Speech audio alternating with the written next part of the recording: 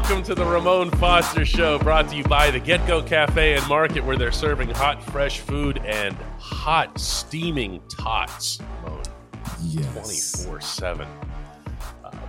Let's talk a little bit of Steelers football here. They're in the middle of OTAs, although they take a break until next Tuesday. I want to ask you about Kenny Pickett. Yeah.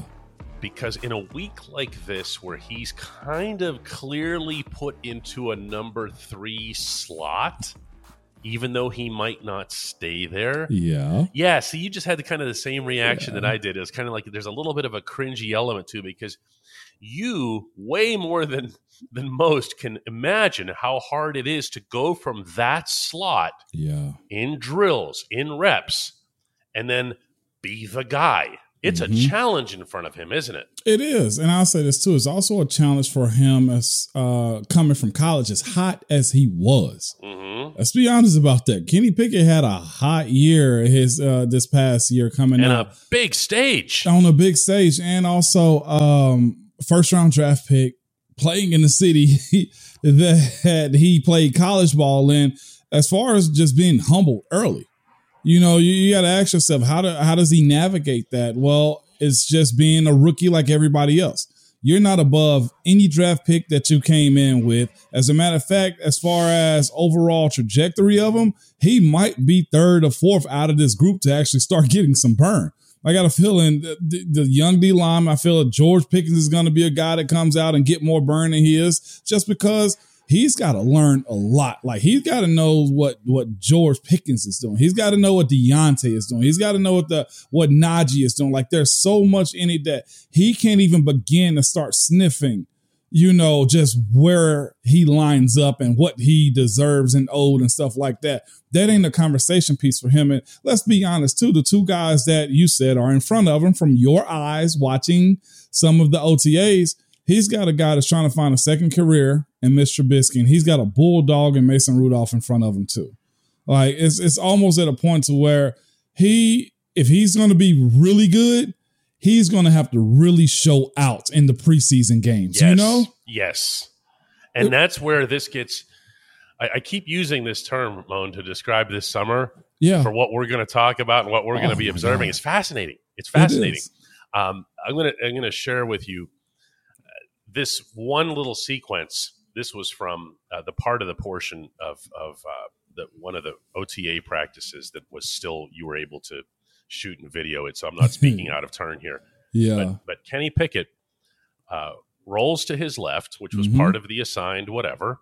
Okay. And unlike the other guys, he doesn't just go ahead and complete the pass and then just kind of go through the drill. He waits it out. And Zach Gentry breaks off from his coverage and goes like this. And Pickett drops this, boom, right into Gentry's hands. Yeah. And there's this group of pit dudes who came outside. You can picture this, right? Yeah. Who are standing there on that little grass slope, and they're going, whoa! Yeah. Okay. So I'm thinking, okay, he did a little something extra to stand out. And then afterward, in the locker room, go in there, and the locker rooms are open now to reporters. Yeah. Thank you, Bert Loughton, for this. Shout out to Bert. We go in the room, and there's Mitch Trubisky over here. He's over on like the Ben wall over there on the cam wall. Yeah. Okay. And there's Mason in the same spot where you left him, Moan. Okay. Where I left him. And each one of them is holding court separately with us evil reporter types. Guess who was not in the room anywhere? Oh. Yes. Kenny? And you know that that's not an accident, right? No. Tell everybody why that's not an accident. Because they're trying to keep him out of the expectation from you guys, the Predators. you know, like, why put Bert them? I got to give it to them as much as they can, because you can't control everything. As much as they can, they try to alleviate some situations. Now, say this: the recent past dealings in media with some of the reporters is probably kind of giving Bert this type of thing. And this has got to be Bert's first round draft pick also, as far as quarterback goes. non-pandemic, meaning he'd have an open locker room to deal with. Yes. Yeah, as opposed to just who does he bring to a Zoom call. And I think it's this too. They're trying to be fair to some guys that are in their careers all way. Like, let's say this. At some point, Kenny Pickett is going to be QB1 in Pittsburgh, if we're just being honest about it. But as far as this year goes, there is nothing to give him any kind of just credence to say he's the guy. It's just not. Like, no, Pittsburgh there's nothing there. That's the part. Yeah, there's nothing to discuss. He's not taking a snap. No, it's not. And that's why I said whenever or however he moves up the depth chart, it's going to be through games only. I'll say this. The same thing went for DeCastro specifically whenever he came into the league. You saw some of the stuff that he was doing. But after that first game he ended up playing in the preseason, that's when Dave got bumped up. Like, it's because of the game. It's because of the play. And if Kenny goes out and dices somebody apart and have a real good showing in preseason, it at least gives you that confidence that says we saw what we needed to see enough to move him up or give him more reps. Or, you know what? Mitch, you're still going to start the season off, but Kenny, you got rep one. You know what I'm saying? Like, you are quarterback one to start off the series. And I hate it too a little bit for the guys because there's only 3 preseason games now. Yeah. So because of that, you only get an opportunity to get that full 4th game in which the young guy plays the entire game. The Carolina game. Yep. There is no Carolina game this year. No, it's not? No. Oh, I knew that. Did you know that? I actually didn't even realize that until the other day. It's now of all teams, Seattle. Yeah, well, who thought of that for a preseason game? The problem is the Steelers play the Panthers in the regular season, so it got a little complicated. Well, we've done that before, though. Yeah, I know. Yeah, it's weird. But, it's weird. That's good on Bertham to protect him from himself. Well, I think also, in fairness, I don't want to make it sound like there was some big conspiracy to keep Kenny away from us, because the other aspect is, I should point this out, is that 2 weeks earlier at rookie camp, Kenny was front and center. And out there and meeting with us and everything else. So maybe the thinking was also, just throwing this out there, that, hey, he just talked. What else do you want him to say? Yeah. Here are the other 2 quarterbacks. Do you follow? Yeah, no doubt. And I think it's just good to just report now on what he's actually done. You saying he did that, I thought it was cool. You know what I also said about him throwing to a wide open guy? That's what you're supposed to do, Kenny. And then there's that, too. He creates the wide open guy, but he has a challenge in front of him. And I think that's the main thrust here. When we come back, let's talk a little bit about Stephon Tuitt. Let's get real about it.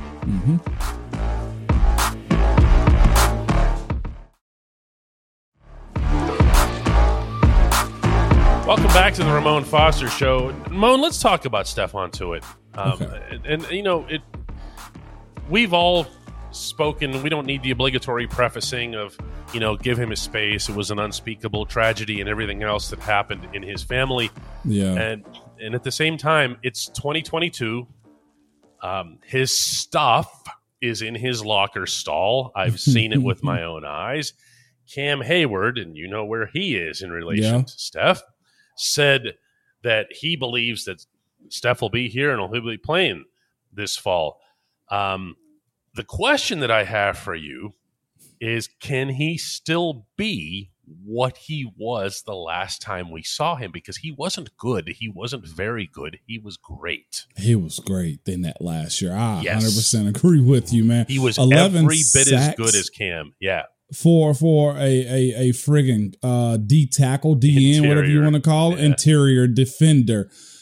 He could or should be in those ranks with those guys that are highly spoken of. Cam has honestly jumped on a lightning bolt and ran it all the way to the NFL offices to be a poster boy. And good for him, because he's got Tuitt right behind him that's trying to do the exact same thing, man, if he stays healthy. That year he had in 2020, man, you got to give it up for him. It was really damn good. Enormous. It really was. And I'll say this too. It's something that I never really spoke of, but I played 11 straight and I actually played. Tuitt's grace is this, as far as last year and just that, you know, tragedy he kind of went through. He got a year off his body. You know what I'm saying? He got a year off his body. And Is that good or bad, though? I think it's good for his position because it's not timing. It's not throwing. It's not receivers cutting. It's bull in a china shop, as I like to call those guys a little bit, okay? If he still got his playing weight, which he should, if he still got his strength, which he should, if he still has the willpower, which he should, to continue to play, because, again, the competition between him and Cam is always going to be a little bit of a thing. So if he walks in that locker room and he's playing and he's got Cam, who's become the guy, if we're just being honest, aside from TJ on the defensive side of the ball, you're going to get a better tour. Or let me say this. If he comes back to 2020 form, are you still satisfied? Because my answer would be yes. Oh, my goodness. We're talking about double-digit sacks for an interior defender. Not just that, but a disruptor. There were so many other things that he did as far as the gangs and stunts up front. He was elite. That term gets abused. It's not at all out of line here. Hey, we want to mention Pro Bowl snub, Stephon Tuitt. Yeah, that's a good point, too. Okay, if we're just talking about the general outlook of that, and it sucks because there was a COVID year that all of this happened, but this guy was on fire with his ability to play and produce. So, yes, I think he gets back to regular form when it all breaks down, DK, just because I know who he is. I know he's got a crap ton of pride as far as playing the game, too. So I'd venture out and I go, not just yes, but hell yes. You know, I look at that defensive line still as a single unit. Okay. And I look at Cam Hayward when he was out there by himself for the better part of the 2021 season, playing. You know, sometimes when people say, oh, he plays all positions. Well, Cam played all positions at once in some games. Okay? Yeah. Most unfortunately, because they were sliding him wherever it was that the other team was running the ball. Just moved 97. But I look at Cam, Tyson Alualu, and Steph as a single formidable unit. And when they are each doing what they do best, it is legitimately, even the PFF geeks will agree on this, one of the best, if not the best, defensive fronts in football, which is to say nothing of, you know, who they have on their bookends. Hey, you call them geeks, not me, okay? Oh, you've called them much worse, and to their face, and I saw it. If only I had the camera rolling that day. If I was thinking of that day in Latrobe, get Ramon versus PFF geeks. Hey, y'all, it was something like this. Hang on now, I got to do it now. Hey, y'all, I just want to let you know, y'all evaluations suck. And there's like 5 or 6 of them on the sideline, and your teammates are all like, woo, Ramon. Hey, it needed to be said, okay? It needed to be said, my guy. I gave you a 99.9 on that evaluation. You'll notice that none of the reporters were like, oh, no, that's so terrible that he's doing that. No, They knew. They absolutely knew what I was getting at, and it was good to actually let them know that. And I'll tell you what, my ratings went up after that. Isn't it funny how that works? Oh, just say something. A closed mouth don't get fed, baby. So hit us with a hey moan. When we come back, we're going to do an actual hey moan.